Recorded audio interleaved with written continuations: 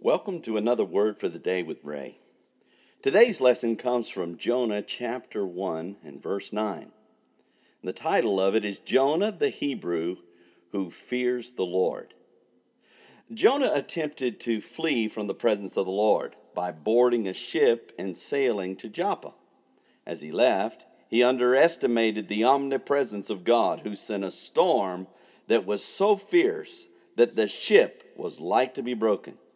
The mariners aboard the ship began to cry out to their gods, and the shipmaster found Jonah asleep in the bottom of the boat.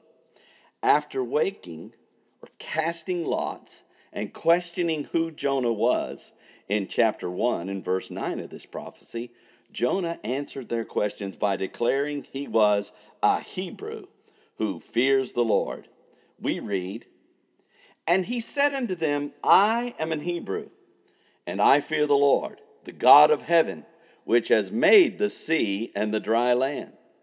The verse begins, "And he said unto them, I am an Hebrew, and I fear the Lord."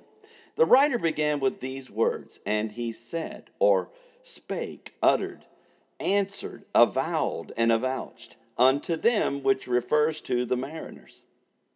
Jonah said, I am a Hebrew, which means one from beyond, and was the designation of the patriarchs and the Israelites.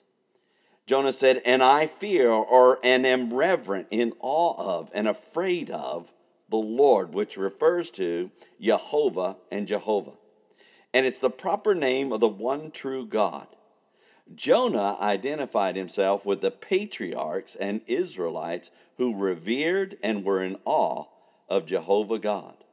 The verse continues, the God of heaven, which made the sea and the dry land. The writer added the God, which refers to the one and true divine of heaven, or the abode of God, which has made, which means fashioned, accomplished, and produced the sea, or a large body of water, specifically the Mediterranean Sea, and the dry land, or dry earthly surfaces. Jonah served the heaven-abiding creator of both the dry lands and the seas. When we meditate upon the words of this verse, we marvel at Jonah's admission as to whom he belonged to and worshiped. The creator of the universe, the dry land, and the sea was the object of his worship, and the children of Israel were the people with whom he identified. This demonstrates how our affiliation with God's people and God himself as our object of worship does not determine our obedience to him.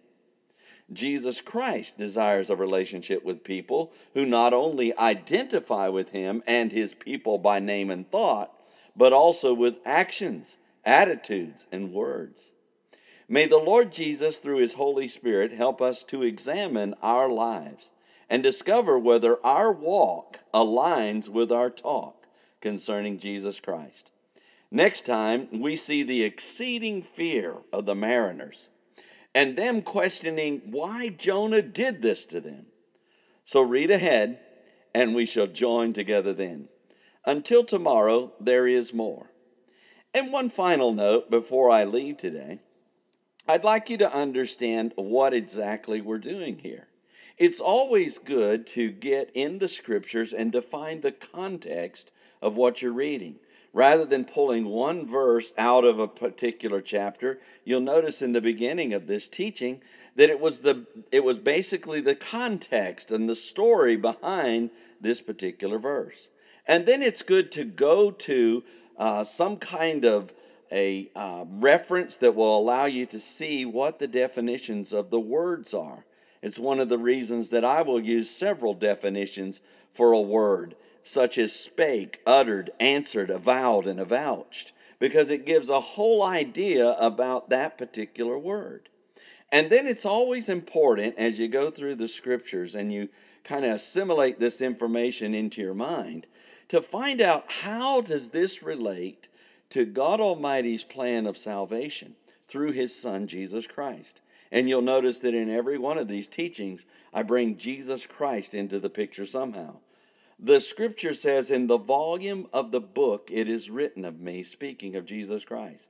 So in every verse, we should be constantly looking for, how does this not only apply to my life, how can I use this verse in my life, but also how does it apply to the kingdom of God in a relationship with Jesus Christ?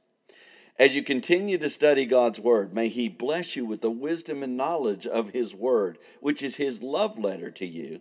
And as you study these things, may he keep his hand upon you, may his face shine upon you, may he be gracious unto you, and may he give you peace in Jesus' name.